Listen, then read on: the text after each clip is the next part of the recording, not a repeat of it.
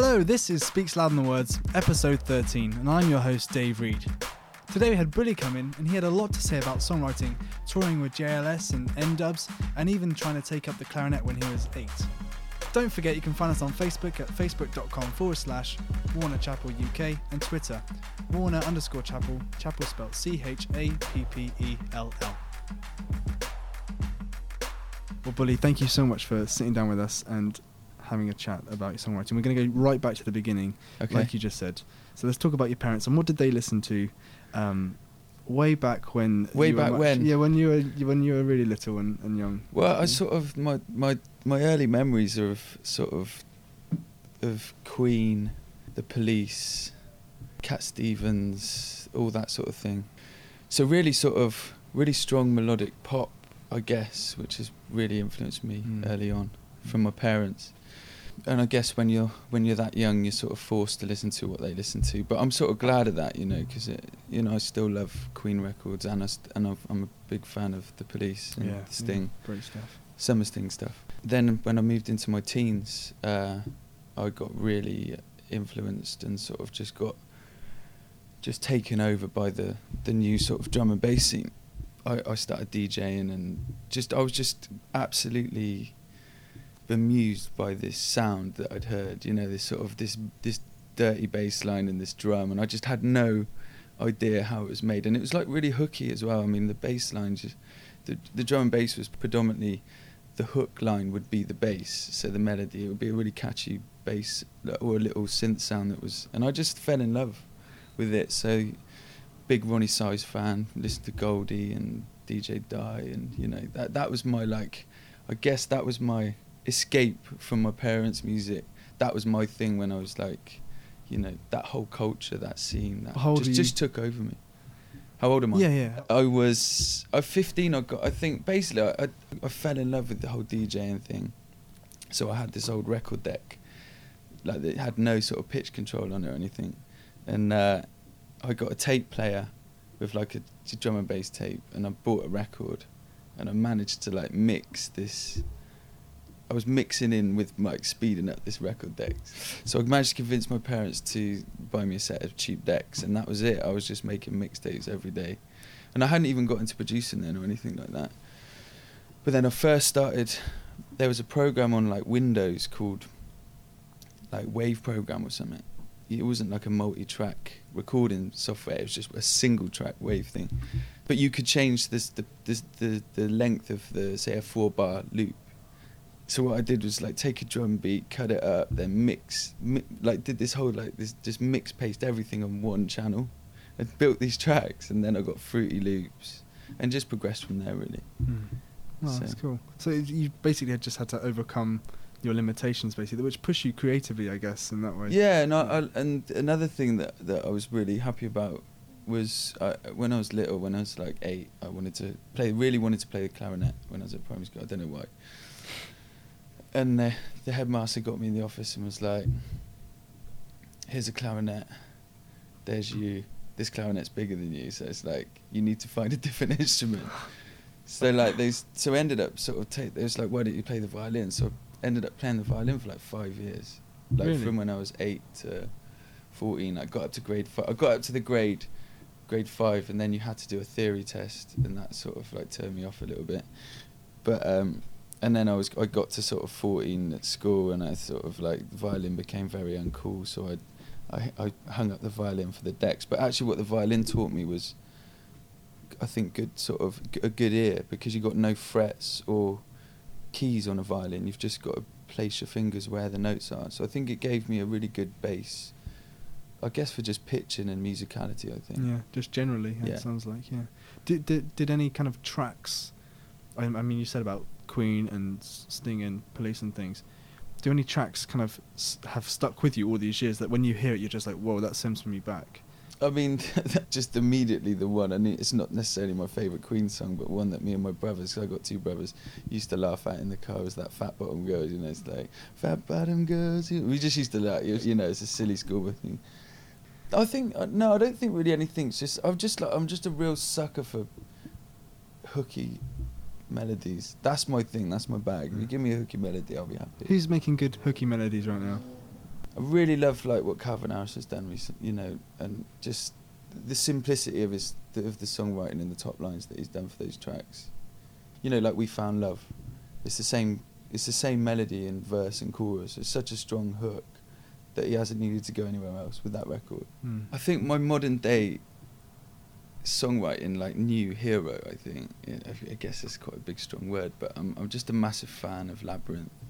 Like just, it was one of those, just like when I first heard the Tiny Temper track, just the melodies, it was, and the production. I just think Labyrinth's got the just amazing hooks, you know, and then obviously Emily Sandé, and yeah, I mean that for me, that's just like, it just felt like a new era of pop music would come through, you know. So I think that'd be the strongest for me. Okay. So you said you got onto Addiction around 15. At what age were you kind of taking that public?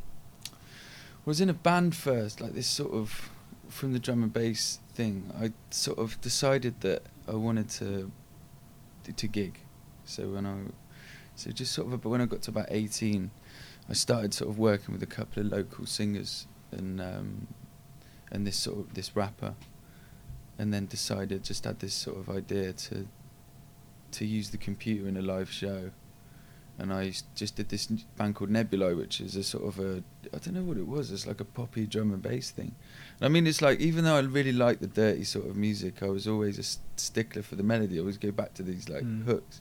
So when I came to I was working with these singers, and I was writing the music for it. I'd never even sort of thought about singing at this point or anything. So then I'd be producing all this sort of music, and then there was a sort of group of people, and I think it is really important to have a strong, you know, people that you trust around you musically, you know, that you can share like who you were into and you trust their opinions. Yeah. There's a group of people that I used to just hang around with or whatever, and I just did, one day I just had this idea for a hook, and I thought, do you know what, I'm just going to sing it. And so I sung this hook, and it went like, this is my first impression of you, baby, and I know, I'm feeling real, basically. So I did this hook on this like drum and bass track, and I was thinking, does this sound, you know, like you sort of just like, does this sound alright? I don't know. Have I completely off the page? So I put it on this track, and I used to play these guys like some new music that I was doing. You know, I'm talking about people like a circle of friends, you know, 10 of you. I went in, I just played. I got a couple of new songs, and I played them, and I didn't tell them I sung. And then the hook coming out was like, really, it's like I was going to perform. I was thinking that I could get absolutely destroyed here. They'd be like, what's that, you know? But yeah, and they were like, is that you sick? That sounds great, you know. So it's like, so that was the first moment I sort of got into singing. And then I started to write choruses for the group, and then the girls would sing the verses and the raps, and then I'd do chorus. So it's sort of like, so that was the first outing, and we actually won. We sort of took it on the road, just played locally, and just tried to do everything we could. And actually, we played in Birmingham a lot, and then we got on the radar. There was a thing called Diesel U Music, and I'm not sure if it's still going now, but we managed to win the dance category of this Diesel U Music Award, and played at Fabric, and it was on Channel 4, and Edith Bowman presented it. So that was like my first outing into that, you know. And then finished that because it became quite difficult. I felt like I was the youngest in the band, and we had like 6 of us, and it sort of became very stressful of looking after a lot of egos in the band. There was a few clashes going on, so I decided to finish that, have a little break. But I had the bug for life, you know. I had that sort of, yeah, we had some good gigs, and I knew in my heart that's what I wanted to do, to at least try hard to go out and just get that feel of smashing the show, because it's like, there is nothing better than that feeling. And then I had a mate who was my best mate actually, who'd been through, you know, seen me musically, and he'd always like had tried to sort of rap and stuff, and he kept sending me stuff, and it was like really bad at the start, but he just kept going, like persevere, and then got to a point where he sent me this rap, and I was like, this is really good actually. And I did a hook, and it was like completely different sound to the Nebula thing, but it was more very poppy, like hip hoppy sort of sound. So we decided to form this group called Beat Bullies, and did that for another 6-7 years or something. You know, so we started building a following up in Swindon, and got really successful. I mean, we could sell 400 to 500 tickets in Swindon. You know, not on a weekly basis, but I mean, we did a gig every few months. You know, we got to the point where we had people coming from outside Swindon to see us, and we were travelling all around, get some great feedback, and then I mean, I was really hurt. It was a great laugh, but it was, you know, after sort of 4 or 5 years of that, I mean, it does take its toll on you. You know, it's like I had no idea about the music industry at this point, or how to get into it, or anything. So we were just sort of like going to playing, and sort of there could be a record producer that would be, you know, you got this sort of mad idea that if we play there, then someone's gonna come in and watch us. And I mean, I guess it happens, but knowing what I know now, it's get to London and try and make your mark in London. Because we didn't do that. We might have played a few gigs in London, but we didn't concentrate on London. Do you know what I mean? Which I think I would, if I knew then what I know now, I would have really concentrated on trying to make a mark in London. But hey, that's life. And but so I was ready to give up the band actually, and then there was a local radio show called BBC. It was like BBC Introducing, and Radio 1's Big Weekend was coming to Swindon, so they'd contacted Wiltshire. What was it called? Let's just say it was pre-BBC Introducing show for Wiltshire as a county. They were coming to Swindon, so they needed to pick acts, or they gave the opportunity for us them to pick a couple of acts to go into a pool of new bands that get to play the Introducing stage. So great for us, because we'd had this massive following, and we'd already be getting local plays on radio and stuff like that, and you know. So it was between us and this indie band called Alphonse, who were really talented guys, these young guys from Swindon. Yeah, they're really good. They've split up now, and it was us or them. But so we both went into this, I don't know, whatever it is, the BBC Introducing machine. And then it went up to, I don't know how it works. I think they were saying it was like, you know, it gets 100 bands get picked, and then there's a panel. But anyway, Hugh Stevens heard what we were doing, and I mean, we were doing different stuff. It wasn't really anything like what we were doing. I mean, we were going from a ballad to a dubstep tune. Yeah, you can imagine like the sort of range of it. I mean, Hugh Stevens became he was a real fan. So we got a few plays, our first plays on Radio 1 Introducing. I mean, that was, for me, a really special moment. Really special. I mean, you've sort of, just for your whole life, it's the sort of thing that you wish. And just like one day, you're just like, oh my God, we're on, like, and then the great thing about it was like, we were playing on the Sunday, and we were first on in the tent. I think we was on at 12, or we threw everything at the project. I mean, we would get everyone involved, local press. We'd do anything you can to raise awareness of the band. We'd go and do charity events. We'd go to schools. We'd do this. You know, we just thought, if you're gonna, and I think this is a real lesson, is if no matter what you do, you throw everything at it, because there's going to be someone around the corner doing that. And if you're not doing that, then you're not going to succeed like the man around the corner doing it, I think. And if it fails, at least you look back and think, well, I'll give it all, you know. And I think that's really important throughout in anything in life. But yeah, so we got the local papers to support us, and we were on at 12, and then we was waiting behind stage, and it was the first time it was all filmed live, and we were like, oh my God, this is just crazy, what's going on? And we were like, are people going to turn up? Is there going to be like 2 people in the tent? You know, you got that sort of, and we couldn't even look to see it. Like, our family was there, you know, everything. Like my youngest child, he was like 2, he was in the audience, and I was just like, I couldn't look because I didn't want it to be like a sort of anti-climax.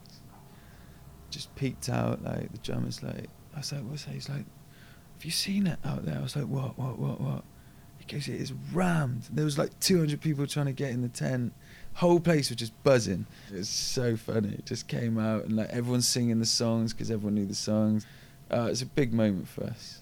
And for me, it was like, well, because I was ready to give up before we got the big weekend thing. And I was like, well, you know, do you know what? Let's ride this out and see how far we take it now, you know.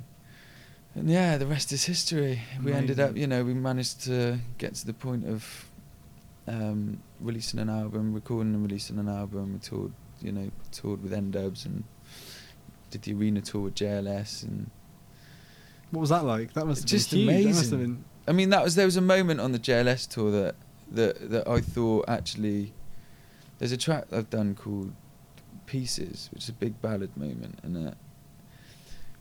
there was a point, and it was we used to alternate as a support acts. So like you'd be on first one night, middle the next night, and then main support. So we alternated. And luckily on the O2 dates we were middle support and main support. And then the main support night when we walked out, it was just like 18,000 people. It was just I'd just never seen any. I mean, it was just amazing. And like the rapper was just amazing with the crowds. I mean, he just sort of had them like putty. I mean, I'm not. I wouldn't consider myself a massive showman, you know. Which is why I think we worked, because I was more bringing the musicality and the singing, and the rapper was the energy and the performance. I used to see him like a bit of a Pied Piper. If he was in a room with him, he'd say, "Oh, pick that pen up for me," and you'd be like, "Oh yeah, all right." And then you're like, "Why did I just do that for you? Like, you're closer to the pen." You know, it's like that mentality. Then I think that's important to have as a performer, that sort of reach when you sort of, you know, people are coming in. But yeah, so we got to this ballad moment, and I never forget it. I mean, I just started singing, and the rapper had already like done his verse, and he'd got everyone waving their arms side to side, and it was like I just looked up and I sang this chorus, and it's like a really emotional, like a moving song for me anyway. It's a really honest song, and just saw like from head, like floor to ceiling, just this like everyone hands back and forth. Da, da. I was like, oh, do you know what? You can't buy this. I mean, this is just a genuine moment. I thought, do you know what? 7 years or like 6 years later, this is all I need. This is payment enough. I mean, I'll never forget it ever in my life. And we used to just like, they used to have, we had a track called Bounce. It's like, bounce, come on, bounce, come on. It's so easy chorus. I mean, it's almost too easy. But what it did was it enabled us to immediately connect with the audience, whether it's in a club or a big show like that. We just had people jumping up and down straight away, you know. It's like you come in with that and everyone's like, this is like, I think that's really important to have a range. And I think actually for us, why we worked actually was to have a range of songs, you know, to actually take people on a bit of a journey. So like, we could instantly connect with audiences, which is why we always got asked back to do gigs, and you know why we sort of, even if we had like a 4-track performance to a brand new audience, we'd start with Bounce, do a moment, and then end with like a big drum and bass record or something. Just had the crowd within minutes, you know. I think it's important. So now you're working solo and you're writing solo basically. How does that differ to your time with Beat Bullies? Like, if I hadn't have done Beat Bullies and done the whole Back of the Van touring, and done all that, I would have always wanted to have done that, you know. And as a band and as like a sort of, I don't know what you call it, camaraderie, like going out as a team. Like, it's like a football team, I mean. It's just good, just the lads. I always would have yearned that. But there was always something like in me that, even throughout the band, which was difficult when you're in a band, is that you get a sound. I mean, we had a sound with Beat Bullies, and I actually got quite tired of it, you know. But I wanted to take what I loved about it, which was the sort of pop sensibility and stuff like that. So it's sort of natural for me to, when I finished, to sort of just start writing anything. That's what I wanted to do, just write anything. Yeah. And I always wanted to go into writing for other people and with other people, because I'd never really, ever until last year, I mean, we worked with a few people on the Beat Bullies project, Jim Elliott being one of them, who's like one of my heroes now. But never done any sort of co-writing, really. You just wrote. And really just kept it really insular. And I mean, actually, like, again, if I knew then what I knew now, I would have really gone out and worked with as many different writers, and because I think it does work if you do it on your own. And I mean, there's been a lot of really successful artists that have persevered on their own and got their own sound and done it. And I mean, but for me, it was like I just like being a sponge and soaking up. I go into every time I leave a session, I have learned something else. And even if the session was a bad session, I've learned something else. You might do a cliched lyric in there, and you listen to it a few days later and go, why did I use that lyric? It just sticks out like a sore thumb, but then you never use that lyric again. Just like make all of your mistakes to make you better, do you know what I mean? Yeah. So, yeah, for me it was like, so we finished the band, did our last gig, it was good. And then through my managers kept going, and we started to look at doing sessions and writing sessions, and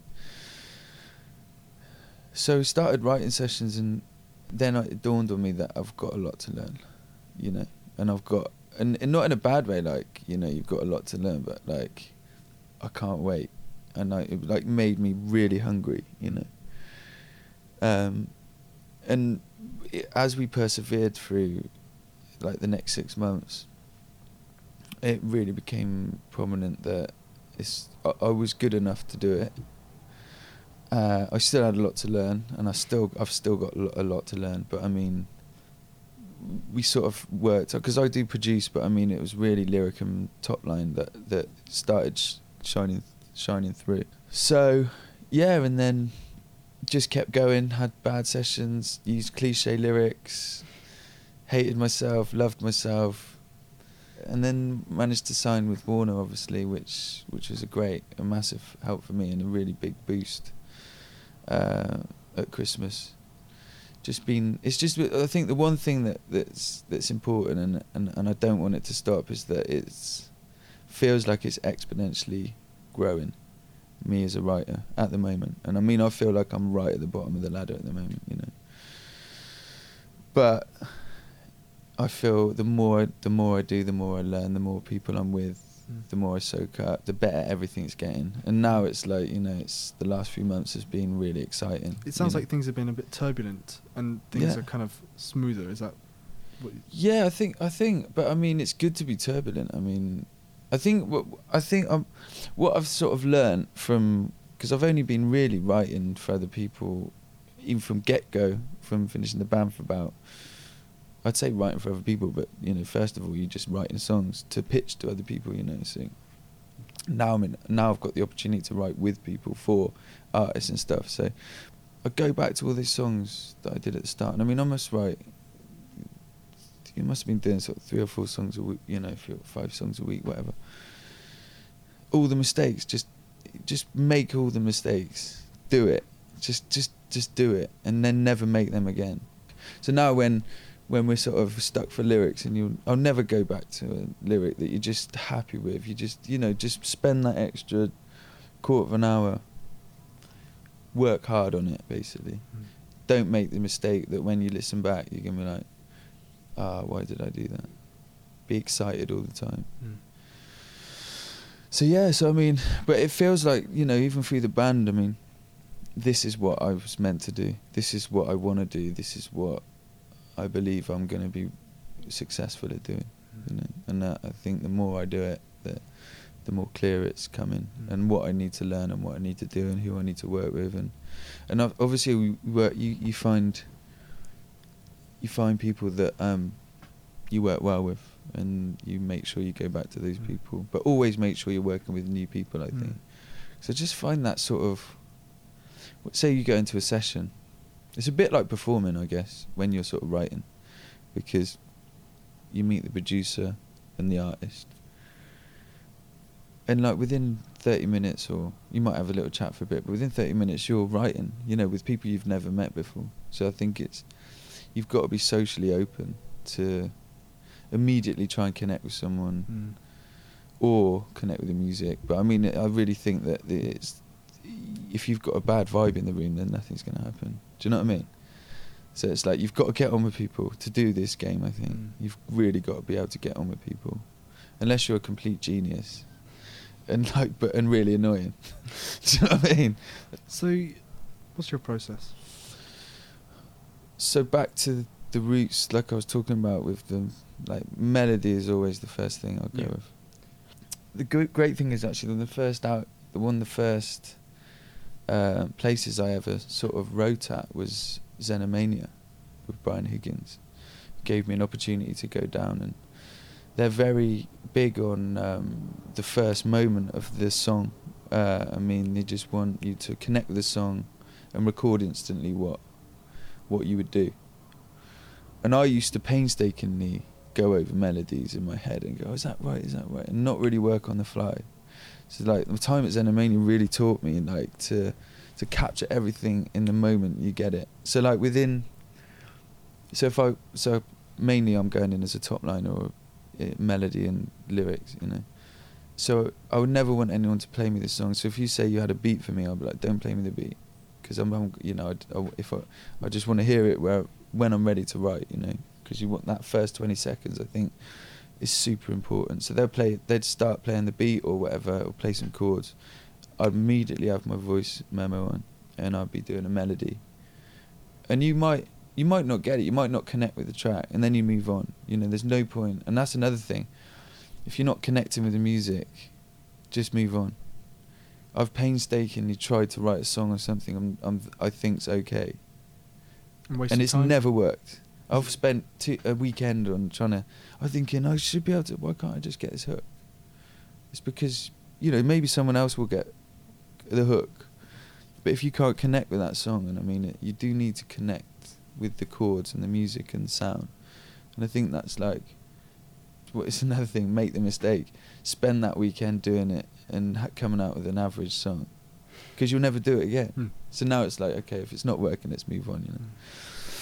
But yeah, so immediately it's like get the melody, and also like having taglines. And I mean, what I've sort of learned is that just always thinking about lyrics, and especially like the lines of, you know, important lines of the song that would be like the tagline, you know, of a chorus, and having them ready, you know, having a list of ideas and concepts for records. So if like on the day, you know, because you're not going to be able to come up with great lyrics I can't. I mean, I'm much more of a melody guy, and lyrics are a bit harder, but but you should always just be open to the world. I mean, and something, you know, just stuff you hear on the films or anything, you know, I mean, just stuff you think sounds exciting. And can you give us an example of a tagline that like you've heard or you've got? Yeah, there's one that I thought that I did in Sweden that I've not actually heard the mix, but it's called "Who Said That Love Is Dead." So it's like, who said that love is dead? Because it's not, it's alive, it's everywhere. Do you know what I mean? So it's like, so I had that before, and I was working with Two Stripes production, which is the guys that did Tiny Tempers, Written in the Stars, you know, Eric Turner and that. And I went in, I was thinking about that, not on the day, but I'd already had the idea for the line. So I go in, and I've been on the beers actually the night before with everyone in Sweden, which is, we'd gone to watch a band. So I was feeling a little bit hungover actually, and I was like, started playing these amazing chords, and I just came up, literally, first 20 seconds, melody, then it was like, "You Said the Love Is Dead," that was the tag, and then just built the song from that. And I mean, it was, you know, so yeah, it's important, because like, it's important to look at that, maybe not even on the day, but then sometimes stuff does come up on the day. So somewhere in the chorus, do you have that line? Do you sing that line, basically? And it's all about, you know, the song is based around that line. I mean, "Who said that love is dead?" Okay, cool. You know, and then that's happened with a lot. There's another song I wrote, "If You Love Me, Let Me Go." You know, it's like, it's stuff. You know, it's like stuff that you kind of, you can latch onto, and you can actually. If I said, "If you love me, let you go," you could probably tell me loads of situations that would work. You know, it's like, what can travel, and what can people like take for them from the song, you know.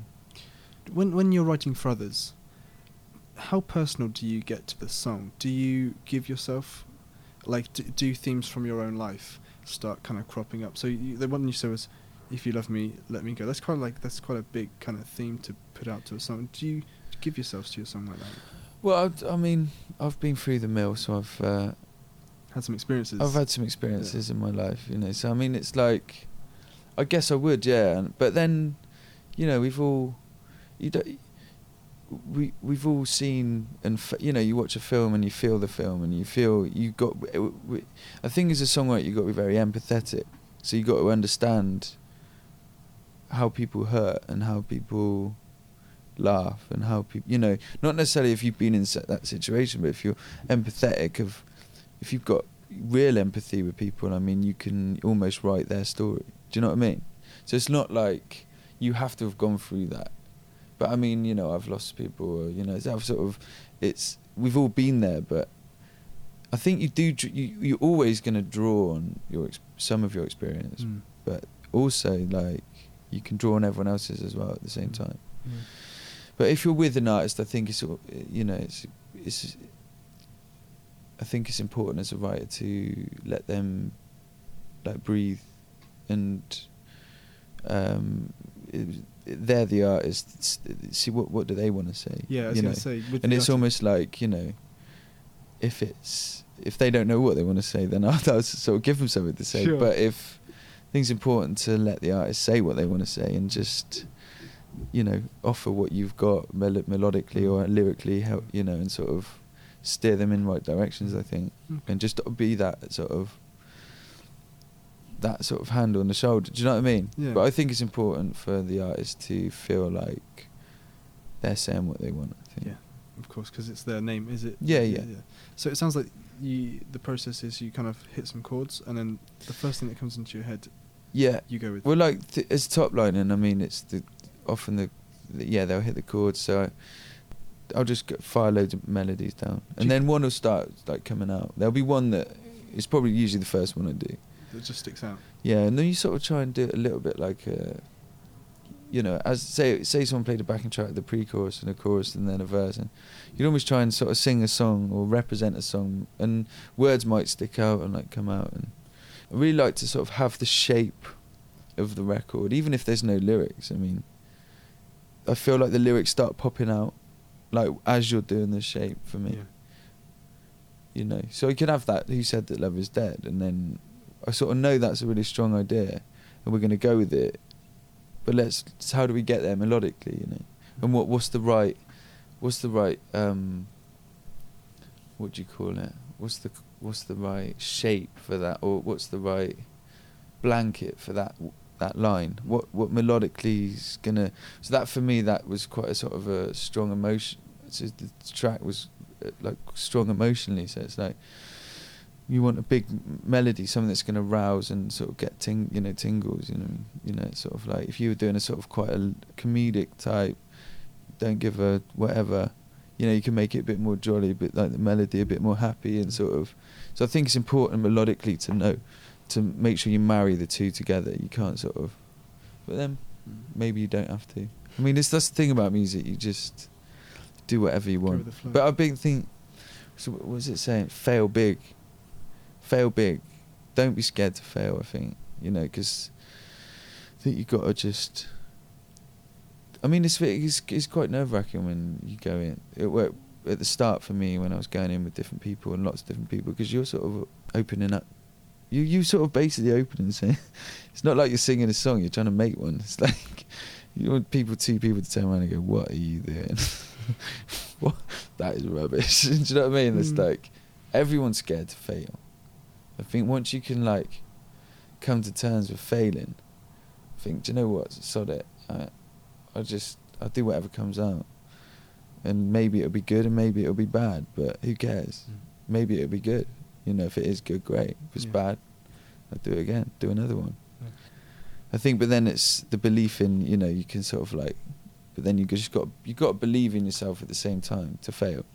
You got to believe that, all right, you might fail, but you know you've got the talent to do it again, on another day. Yeah. Away. Know when to walk away, but do it on another day. You know.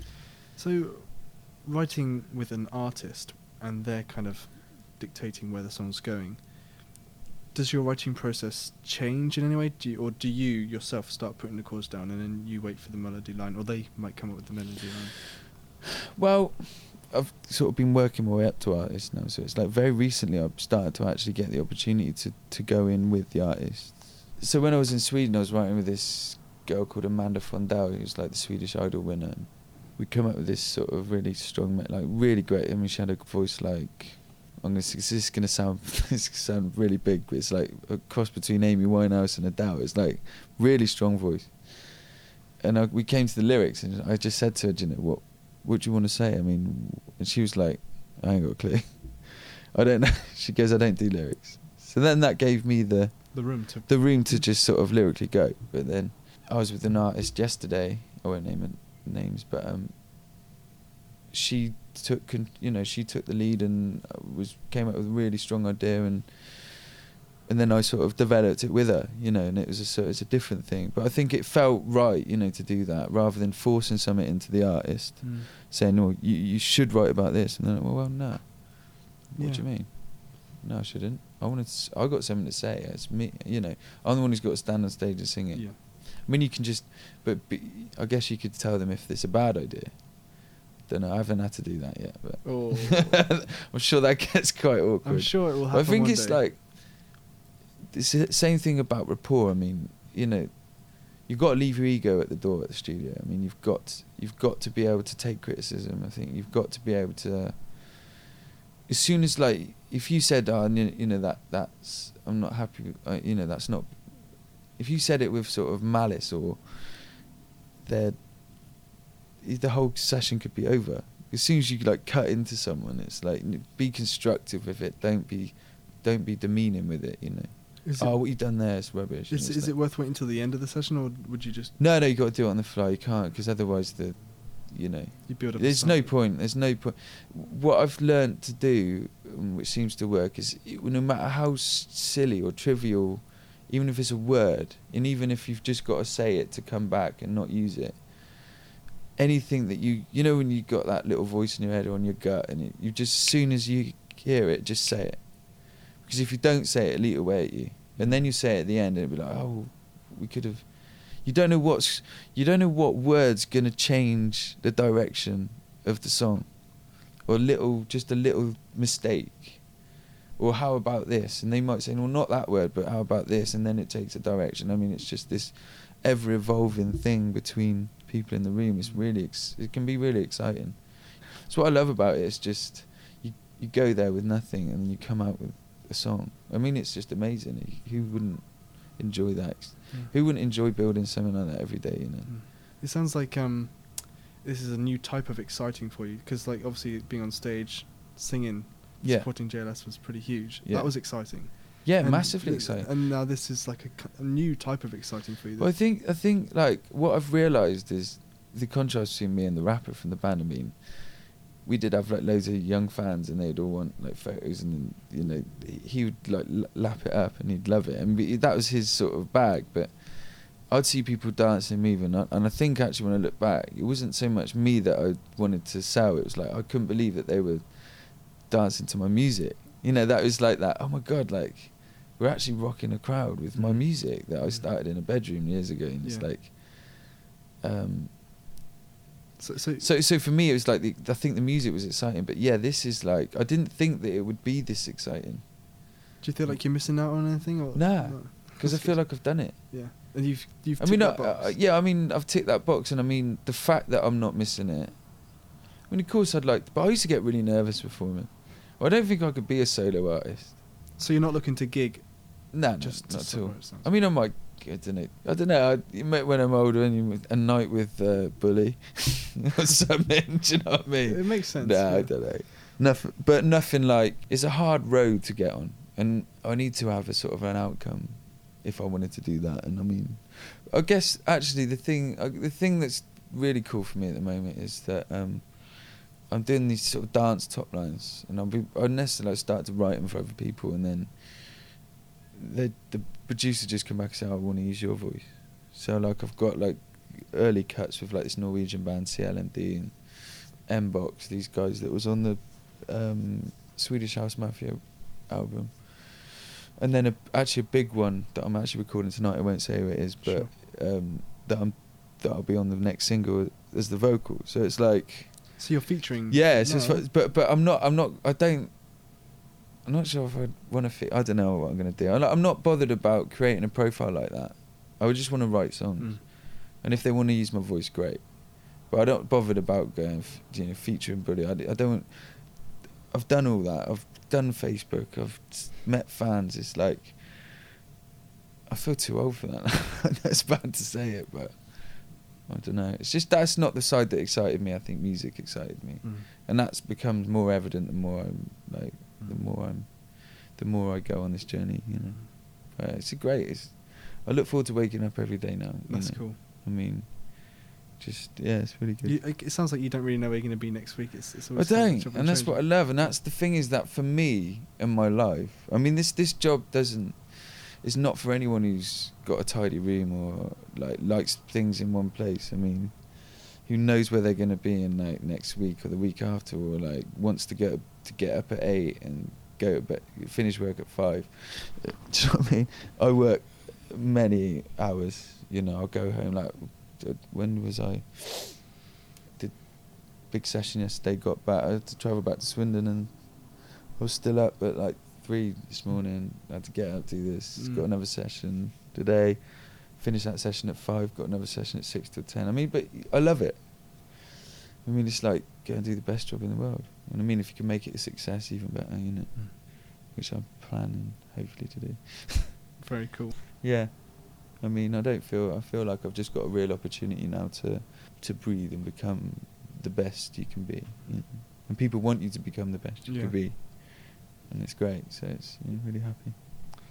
Thank you, Bully, for coming in and chatting to us about your songwriting. No problem. It's really quite exciting, the future you've got ahead of you and things. Hope so. Yeah. Hope so. I'm gonna believe it, achieve it. I think so. It seems to be working out for you, so yeah. Good. But thanks for having me. Well, thank you for that coming. Take care. Cheers.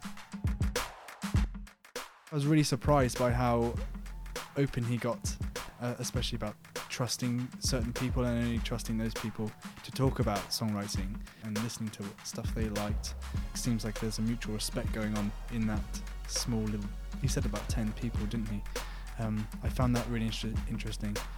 And whether songwriters should try and find a little niche community that they pass stuff to and say, check this out, I've heard this, or I've written this, what do you think about this? Is this too much, or is this a bad idea? I think I was blown away by how much he just got so into his story of the BBC Big Weekend and touring with JLS. This isn't normal stuff. It's exciting to see somebody get so emotional about a massive point in their life, basically. And just so you know, you can find Bully on Twitter at Bully Songs. Until next time.